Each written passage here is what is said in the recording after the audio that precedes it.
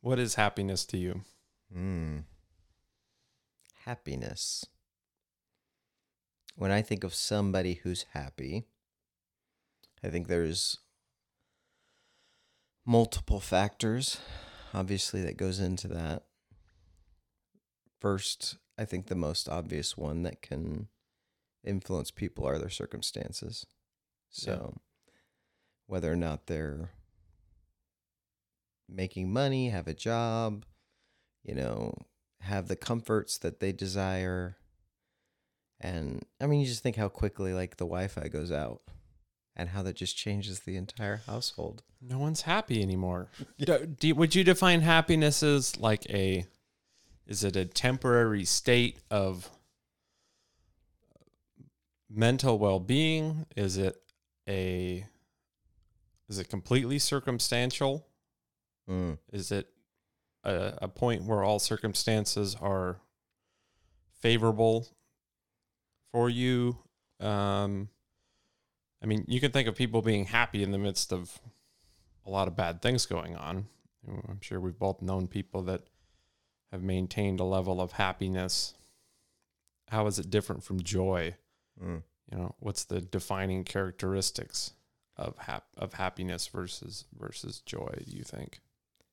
Yeah, that's what I was going to get to too. I think that there's the difference between a joy, which I would consider as something that, if based on the right things, is unchanging. And it's where you go when happiness isn't working. When things are bad and life isn't what you want it to be, you're not where you want it to be, things aren't going well, whether you're going through tough times financially or in your marriage or with kids or, whatever, work, school. Happiness, I think, is it can be very much based on circumstances. But I also think that there are things that keep you at certain levels of happiness. So like when people say they're happy, I mean, most people, if they stop and think about it, if I've got clothes on my back, a roof over my head, and food in my belly, I should be, to a certain degree, happy. Sure. And then you get another level when you go up and, well, I've got a house, I've got a car that's my own. You kind of get up a different level of happiness and this is just the financial side. But, as you advance in your career and you begin to see growth in just the things you've invested in or the profession that you're in, then that gives you another level of happiness. And I don't think you fall below those happiness levels unless something major happens. Catastrophic. Yeah. Yeah. And then that's when I would characterize it as falling into depression, because you're breaking all those levels of happiness that are not supposed to be broken, because of those things, they help build up this sense and this level of happiness that we can have in our lives. Here's how I think of happiness versus joy. Okay. Is happiness being an emotional state, much like anger or rage or sadness, things like that, of happiness being one of those emotional states that you can dive in and out of rather quickly. I can be happy in the morning and I can be sad in the afternoon. Whereas I look at joy as, and this is my completely arbitrary definition, but I think of joy as more a state of being. Like I'm much like gratitude. It's more of a way that you live life that extends beyond your day. I have joy in all things, or I am joyful something that needs to be built up rather than a state to be in and out of.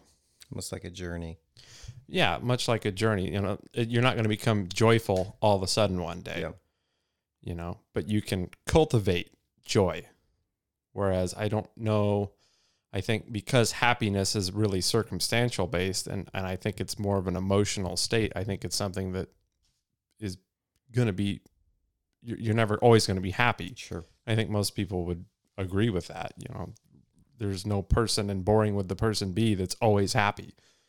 There's time for anger. There's time for sadness. There's time for grief. There's time for happiness. There's time for, there's a time for everything. Mm-hmm. But I think part of cultivating joy would be more instances of happiness than less.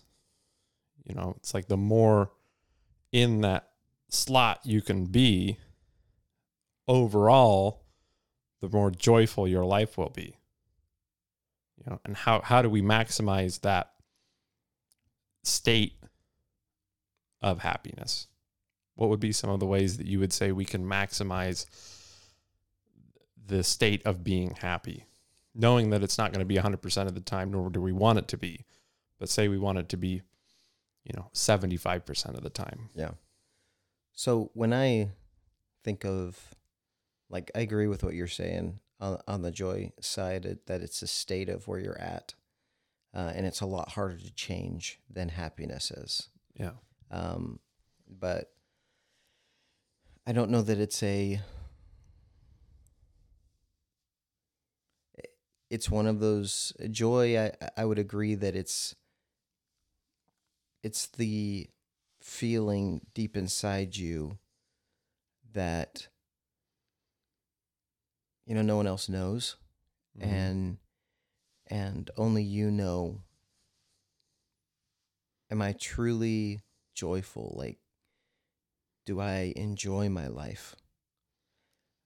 Because happiness, like you said, you can have a down day and then go to an amusement park, ride some roller coasters, and that feeling that you become happy because that type of environment is created to make people happy. That's how they make money.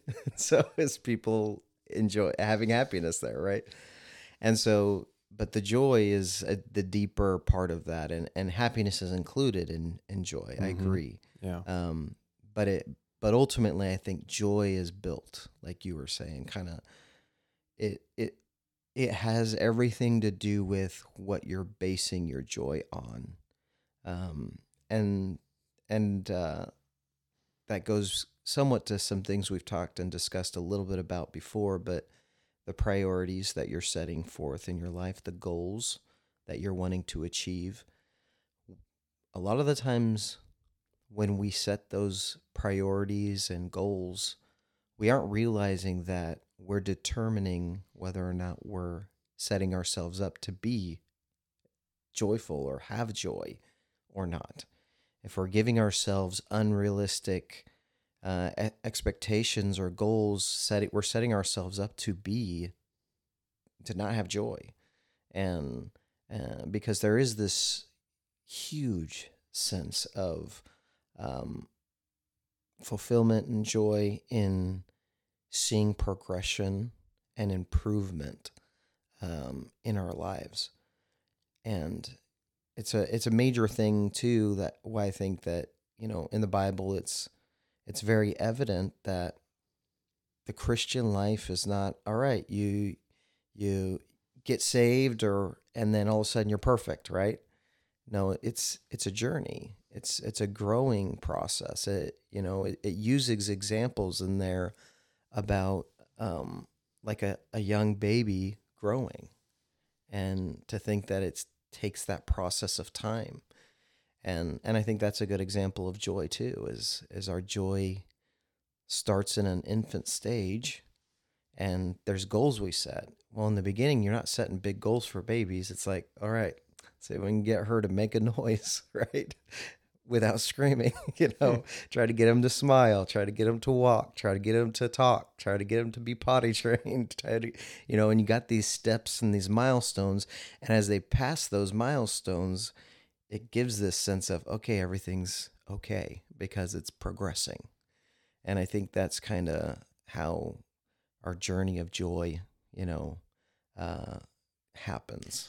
So would you say that, so we can say that happiness is being sort of a temporary emotional state, something that can be modulated by day-to-day activities, whereas joy really can't happen without, let's say, at least two things: satisfaction of accomplishment and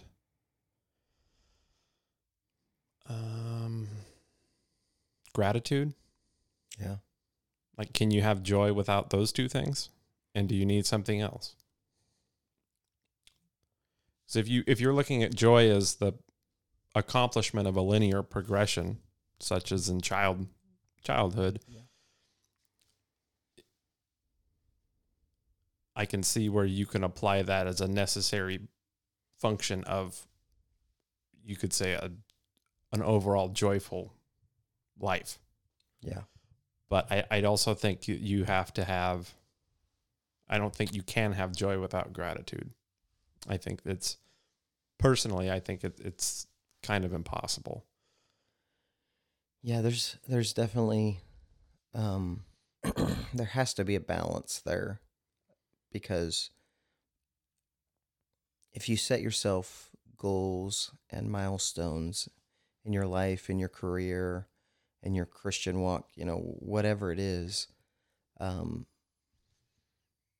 we tend to be very obsessive creatures. And so we're going to focus on that and try to achieve that as soon and as quickly as possible. And it never feels fast enough. And as soon as we accomplish a goal, there's the desire to just move on to the next goal. There's a reason those phone games are so addictive, is because it takes you through a progression system.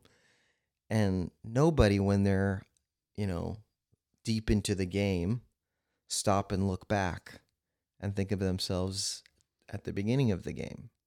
You just don't really do that. But that's almost a requirement to really have true joy, is to see the journey and where you came from and who you are now. That gives you such a deeper appreciation for where you are. And,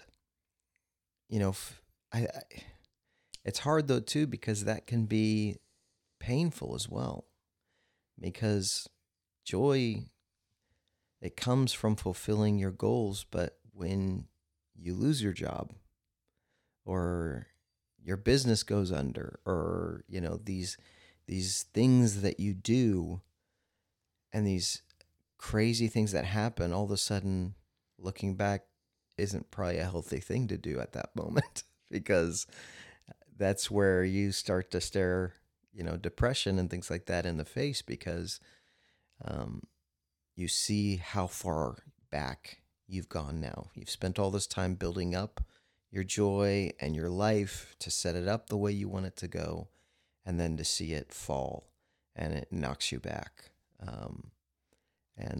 That's where I think the gratitude part comes in. Yeah.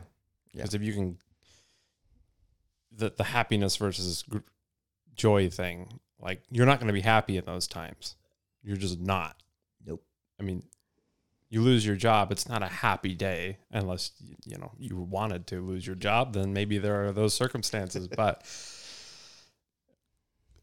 the overall life satisfaction of that linear progression, of course, there's going to be sadness along the way. There's going to be sadness looking back, just simply because of the death of chapters of your life. The mourning of your childhood, the all these things that you experience and that you lose eventually along the way. But if you are striving toward a goal, if you're striving toward more than a goal, if you're striving toward a satisfactory life, and you couple that with gratitude to get you through the hard times, or the things that don't work out, or the things that don't go the way you planned, and you can still be thankful for those things because they pointed you in the direction that you ultimately wanted to go, even though you didn't know it at the time. Do you think primarily that's where we derive joy from, along with relationships? I mean, I think you can, a primary, a satisfying relationship is a primary component, I think, as well of joy. But it seems to me to boil down to primarily those two things: the satisfaction of doing something, whether it be having a relationship that's fulfilling, or accomplishing things in the material world that are satisfying or fulfilling, and then the gratitude to overlook all of the failures and all those things that you traversed along the way. Am I missing something, do you think? Yeah, I mean, I agree that those are two main components, because we're creatures that automatically compare ourselves to other things and other people. And so our neighbor gets a new car, we notice it, Right. or somebody gets a promotion at work, we notice it. We see other people's advancement as well. Whether we should look at that or not, we do. And so when we advance, when we see others not advancing like we are, I think, like you said, that would fall under because that does bring a sense of accomplishment, a sense of joy. When we advance. Yeah, when we advance, Yeah. and we're seeing ourselves advance, especially if we look at people that we graduate high school with, where they're at versus where we're at. There's this sense of, well, I'm not like what they're doing, and so there's that, sense there that I'm advancing. So there's that gratitude of that. I'm thankful I'm not that far back, that I have advanced. But what if you are that far back? Yeah. What if you're the one Yeah. that hasn't advanced as much? Does that gratitude carry you through? Because, you're better off than somebody. Yeah, see, that's the one area, I think, where those two wouldn't carry you through with joy. And I'm a pastor, and so there's not, I'm always going to go to spiritual and relationship with God somewhat, because I think your relationship with God, obviously, if that's how you orient yourself, is a fundamental source of joy. Yes. Being the primary relationship. Yeah. Yeah, and so I think that falls under, like you said, relationships. However, I think it's one that can be the sole source of joy, and that's where I think there's a big argument or difference of opinion there, because I'm not saying people can't have joy outside of God. There, Yeah. I mean, it's there, but at the same time, most of the people that truly build their joy on what they believe God wants them to do, those are the people I've seen their kids get cancer and they're still joyful. They're the people I've seen who, like, you look at their life and you almost think they have to be crazy, because they still have this joy with everything around them falling apart. And it's not to say that there's not people out that don't know God or don't have a relationship with God that don't get through those things. Sure, no. When you're faced with those impossible situations, we just rise up you either rise up or you break down. That's what happens. But to see people go through the most awful of circumstances and still have that foundational joy and be able to still love life and still love what's going on and still finding the positives and still having that presence of joy, and it's not something you could fake. You can tell when somebody's trying to be happy, someone's trying to make themselves be positive. We can tell the difference. And so, yeah. So do you think then, and I would definitely say this is a very plausible addition to that, do you think the divine hope is fundamental to this formula of joy? Because anybody can have hope, but you have to have a belief in the transcendental. What word am I looking for? You have to have a belief in the divine, Yeah, in order to cultivate a divine hope, which would come from a relationship with God. yeah.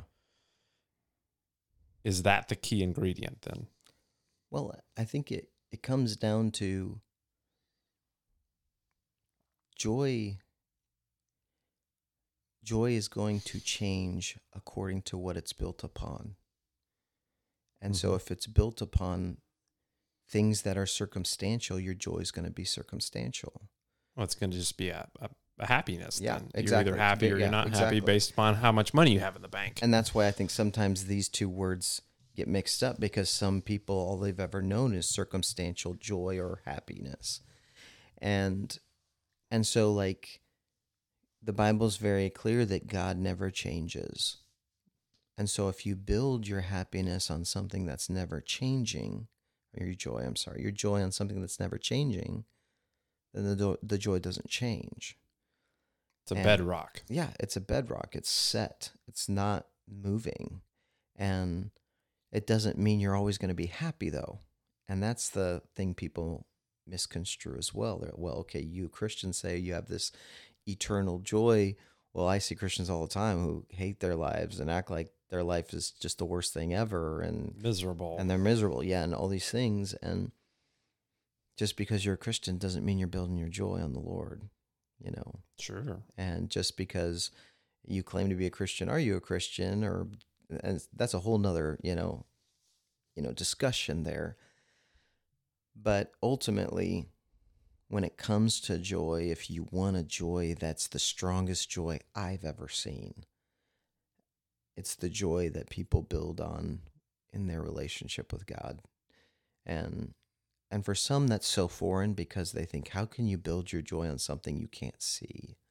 How can you build your joy on something that there's no progression that you can see? And all these things, because these are the ingredients of joy outside of the Lord, is milestones and journeys and self-improvement and all these things. And like I said, if you choose to go that path, there is joy there. And it's not to say that your life's just going to be miserable all the time. No. But go ahead. I don't think it's as, it might be foreign in a secular sense, but I don't think it's on a deeper level. I don't think it's really terribly hard to understand.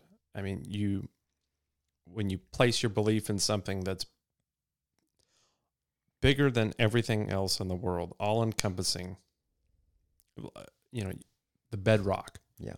When you put your life in, you devote your life to something much greater than anything here on this material earth, I think the stability of that makes complete sense. Yes, but then the question is, well, I think I've done that, but I still don't have joy. So how do we, or how would you explain, how do I do that then? The progression of that is eternal. Yeah. You know, it's an unhittable mark. Mm. You know, you can get closer and closer and closer. You're never going to hit it, but you're going to get better and better. It's like you can never become perfect, but you can continue to improve. And I think that continual improvement resonates in so many areas of life. You're never going to be the most perfect physical form. You're never going to be the most perfect relationship, partner in a relationship. You're never going to be the most perfect businessman. You're never going to be the most perfect church member, but you can improve, and you can improve that relationship. You can increase all of these things with effort. You can improve and eternally improve your relationship with God. And that's where your joy grows, I think, and becomes deeper. Because you can always have joy if you know God and you have a relationship with him. There's always joy there, because when you understand the story of the Bible and of Jesus and everything that's encompassing in that, and the love that is there, that brings joy. You can't stop that. However, when you put the Bible down and live life, we can forget about that sometimes. Sure. And so I feel like practicing the principles that are within that helps to make that joy stay on the forefront of our mind, to stay the determining factor of whether or not I'm going to have joy or not. I think it's one of those things too that's best left as a product, rather than a target. If you, with certain knowledge, you know, okay, if I do these things, I'm going to have joy, and leave it at that. Yeah. Instead of, I'm going to try and attain joy, I know that if I do these things over here, if I build these relationships, if I live my life in accordance to these principles, then joy will be a product of it. And focusing on that rather than, I want to be more joyful. And there are some people that they're goal oriented, and so they need to know, well, how do I enhance it? And there is a way to do that as well. And that is evident in that as well. But I agree with what you're saying. Some people are just, I don't have joy. I hate my life. I don't like the direction it's going. Something's happened. Something happened to me a long time ago that's affected me my whole life, to where I've never, every time I'm alone, I feel sick, and I don't want to be around me. I think the best remedy for that is to make sacrifices for others and to continually build I think if you build every relationship and you seek to strengthen every relationship in your life, including with God and other people, that joy will be a byproduct of that. And if you can take your focus off of yourself and orient it to others, that's got to be where you derive the most joy from. I don't think you can derive joy from living for yourself. Yeah, I guess a good example of that is, I'm just thinking of Christmas, and buying somebody a really nice gift that you know they're going to love. And so you buy this gift and you wrap it and you bring it to them, and there's this, just before they even open it, there's this excitement. Mm-hmm. There's this, I can't wait for them to see this. They're not going to believe what I did for them. And when they do, and you see, and it works out, sometimes it's like, oh, thanks. We're not talking about that. Okay. We're talking about it hits the mark, right? And they're just like, no, I can't accept it. That type of reaction. How can you ever create that for yourself? I don't think you can. I don't either.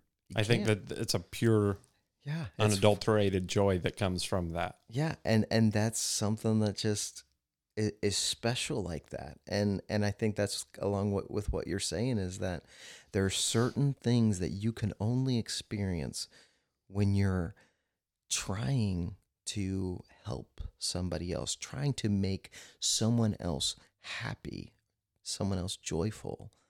And you can't experience it if all you're ever focusing on is yourself. So instead of saying that joy is a product of gratitude and satisfaction, should we say then that joy is a product of sacrifice and gratitude? Yeah, I think that's closer. I think that's closer too. What does it say? I think it's in the Beatitudes that if a man, I'm paraphrasing here, but if a man gives up everything, he gains the world. Yeah. And if he gives up nothing, everything will be taken from him.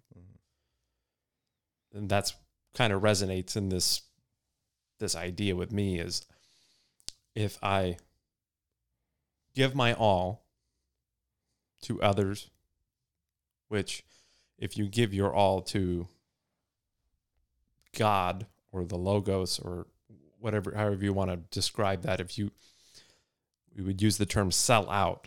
Yeah. I don't like that term. Yeah.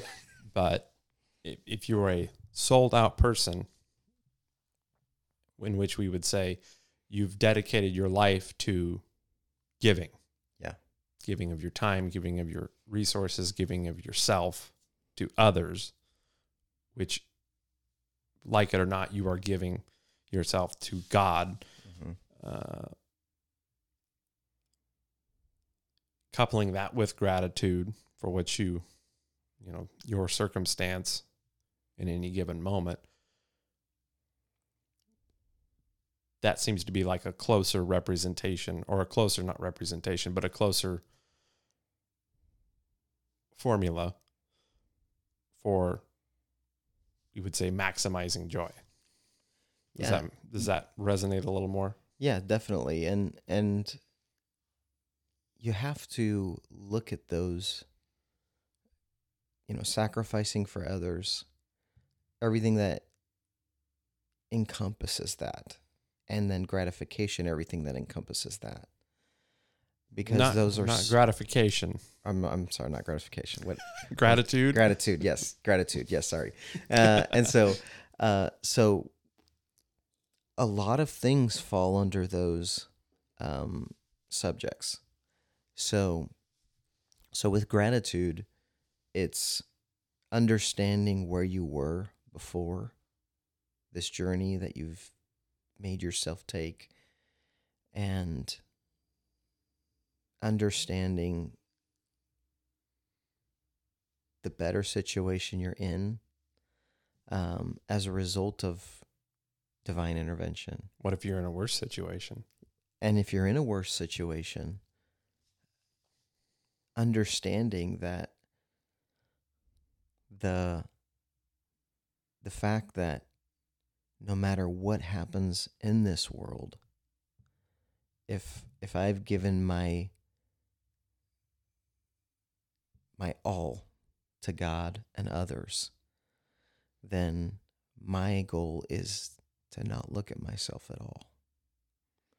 And to not consider yourself. Yeah, to not consider myself as even part of the equation. Exactly. And because the more we empty ourselves, the more effective we will be of being able to help others. Because here's where we can mess up sometimes, is that same illustration. We buy this really nice gift for someone else. We can't wait for them to open it. They open it, and they didn't get us a gift. And instantly, our joy is gone, or our happiness. You think so? Yeah, for some people. For some people. Yeah, and that's what I'm saying. This is what I'm getting to, is we gave with an expectation of receiving. Yeah. And that's not the type of giving that is going to build joy, because then your joy is determined on somebody else's reaction or actions that they do. Learning to enjoy and be fulfilled in giving or helping others, just to do that, just to see their life being improved. There's no sacrifice in the expectation. Yeah. It's not a sacrifice. Instead of expecting return, something in return. And that's the same with love, in how we love others and love God. And so many people, they attach their own stipulations with their faith. Okay, God, I'll believe in you if. Okay, God, I'll follow you if. Okay, I'll believe in God if. And those are strings that you're attaching to your faith, and you'll never truly experience true, beautiful faith when you attach these strings to it. It has to be, like you said, a sold out, desire to do that. But who other than Jesus himself is even capable of unconditional sacrifice, unconditional love? I mean, is anyone really capable of that fully? It's something that has to be prepared for. It can't be so for example, again, the gift, going into that. Everyone wants to receive a gift. I mean, who doesn't like gifts? And we don't like the strings attached to gifts. Like, okay, if they got me something, now I have to get them. Okay, we can't stand that. But if everyone said, all right, no strings attached, here's a gift. I mean, even if we're never going to use the thing, we're like, that's nice. They thought about me. They thought about some situation, something personal that was with me. It was a thoughtful gift. And so there's this positivity that comes with that, whether you're ever going to open the gift even or not. There's that, satisfaction, that joy, that happiness, that feeling of, that's nice, right? But so often we can't help but attach strings to things, and some of it, I think, is culturally.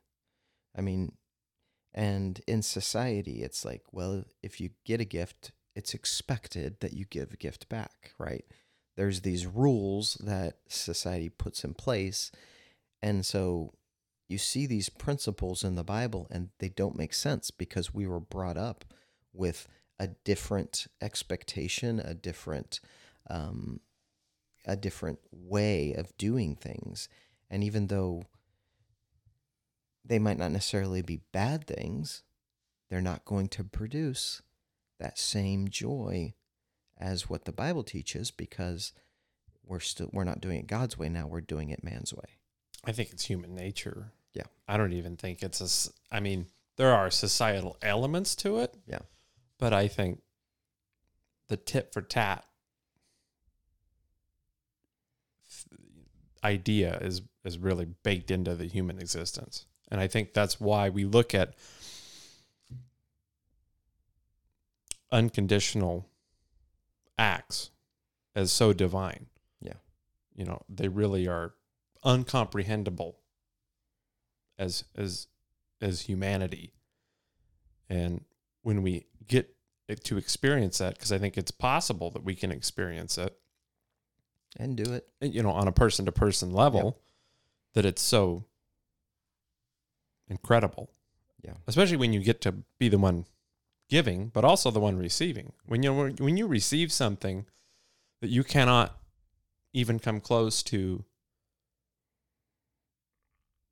matching or repaying, and there's nothing you can do it's a lot deeper than, I get you a Christmas gift for $50, you get me a Christmas gift for $50. Yeah. It's because it's unconditional. Let's assume it's unconditional. Say I write you a check, not that I could do this, but I write you a check for $1 million. Yeah. I say, I want you to have this. Brings me joy. I know it's going to help you out. You can't repay that in any like fashion. Yeah. There's no way. That to me is a lot more representative of this unconditional love. Yeah. And I think it's why it's so powerful to, I've read many books and studied very successful people my whole life, usually with the intent to emulate in some fashion. But one of the key aspects to perennially successful rich people is philanthropy. I don't think it's possible. I mean, it's possible on paper, but I don't think it's possible in a spiritual or human sense that you can amass a great amount of wealth and not give it away. And have joy. I think it's the only way you can buy joy. Yeah. Fundamentally, I don't think there's any other way to. You either buy it with time or you can buy it with money, right? You can buy it with time and cultivating relationships and living your life to maximize it, like we've already discussed. Or you can, if you have the resources, you can,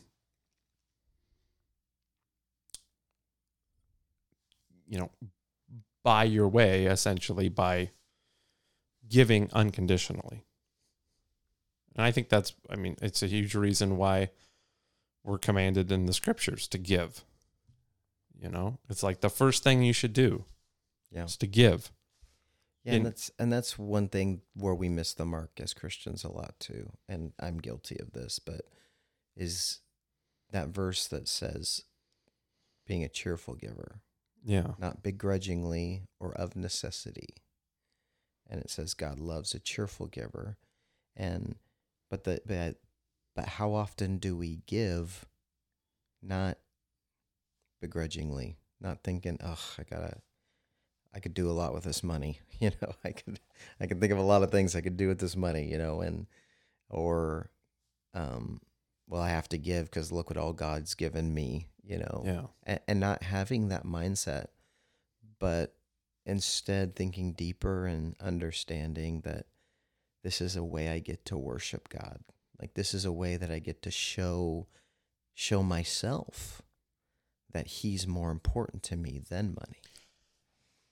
I think it is all about you. Yeah. God doesn't need your money. Yep. I mean, any religion you espouse, they don't need your money. Yep. And right? God's all knowing. He knows where you're at too. Yeah, it's a personal thing. Yeah. It's a really a spiritual thing of, okay, I'm going to make this sacrifice in gratitude.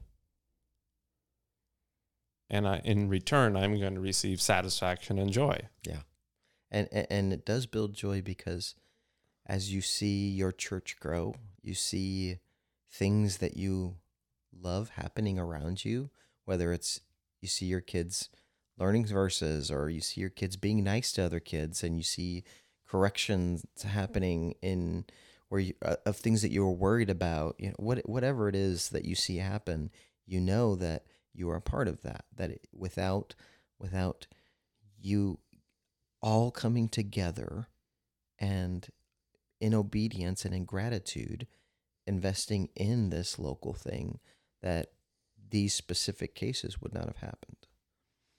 Oh, sure. I mean, you could apply that to anything that you donate to. Yeah. Right? Anything you donate to, one of the fundamental axioms of the scriptures is where your treasure is, there will your heart be also. Yep. If I write a check and donate $1 million to my alma mater, I'm going to be invested in that. Yeah. I'm going to have an interest in it, and hopefully that's an unconditional interest. Most of the time it's not. Yeah. But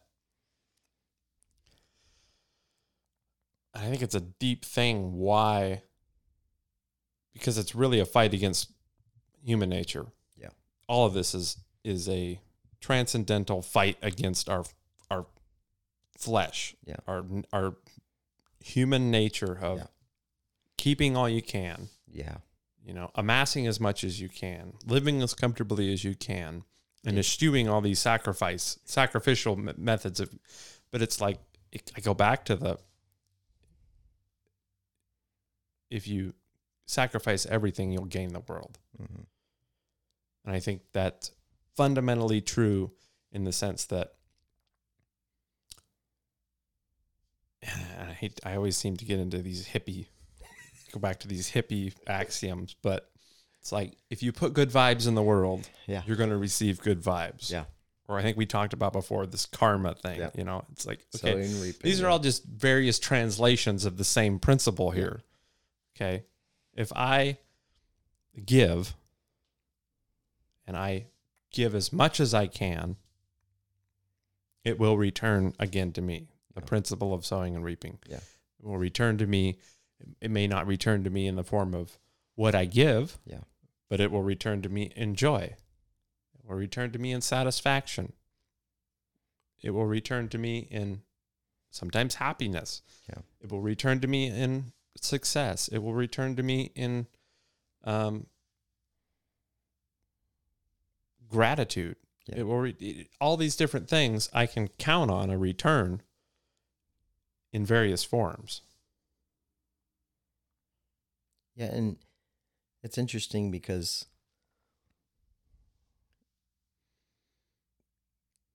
God knows us, and so he knew there were going to be some that could hardly give pennies.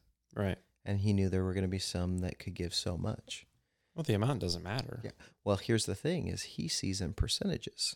Yeah. This is something I've been chewing on for a while, but there's a reason he sees in percentages, because he knows if a millionaire came into the church, I mean, multi-millionaire we're talking, he donates $1 million. Everyone's going to worship the ground he's walking on, and basically like in thankfulness, like I can't look at how great this guy is, but that might be a small, not even 1% of his wealth. Sure. And so here's what happens is he gives so little and yet gains so much for this. And God's saying, you're giving not for me then. You're not giving for you. You're giving to be seen of men. Is it then truly for it to be unadulterated, does it have to be a sacrifice? Yeah. And I think that's what, if you ask that same man, can you imagine a pastor sitting down to a guy that's like, I want to give the church $1 million. And the pastor says, no, thank you. But here's what God does say to do. Give 10% of all the money that you've ever made. Your increase. Yeah. And in his case, if he'd never been to church, never given to church or anything, 10%, that'd be 10% of his wealth. And he would just look at you as ungrateful, because this is the world's mentality is that any gift they should be happy and thankful for. And churches are, like I said, the people are, but absolutely. But that's not how God sees. God says, no. Here's a very important thing you need to understand is that in order for you to make sure that you are not controlled by your money, here's the percentage I want you to understand. So it's a personal thing. Yeah. It's got to be personal. And it's got to be pure. That's the thing is it's got to be, and that goes back to the joy thing. Like if you're giving, wanting things in return, if you're giving to look to other people like you're a giver, if it's all about receiving, whether it be something in return or receiving other people's praise or a feeling like that, the purpose of giving is so much more important than the actual gift, than what you're doing. So in closing, yes, Here's my interpretation. All right, let's sum it up. In order to maximize happiness and joy, Yes. comes down to sacrificing of yourself in all aspects of life, especially relationships, and cultivating gratitude for what you have been given So that you can give. so that you can give. And remembering all that you've been given. That's so vital to the picture of joy. Given it shall be given unto you, Yeah. pressed down, shaken. Together and running over shall be given to you. Yeah. Yeah. Well, that's good stuff. It is. All right.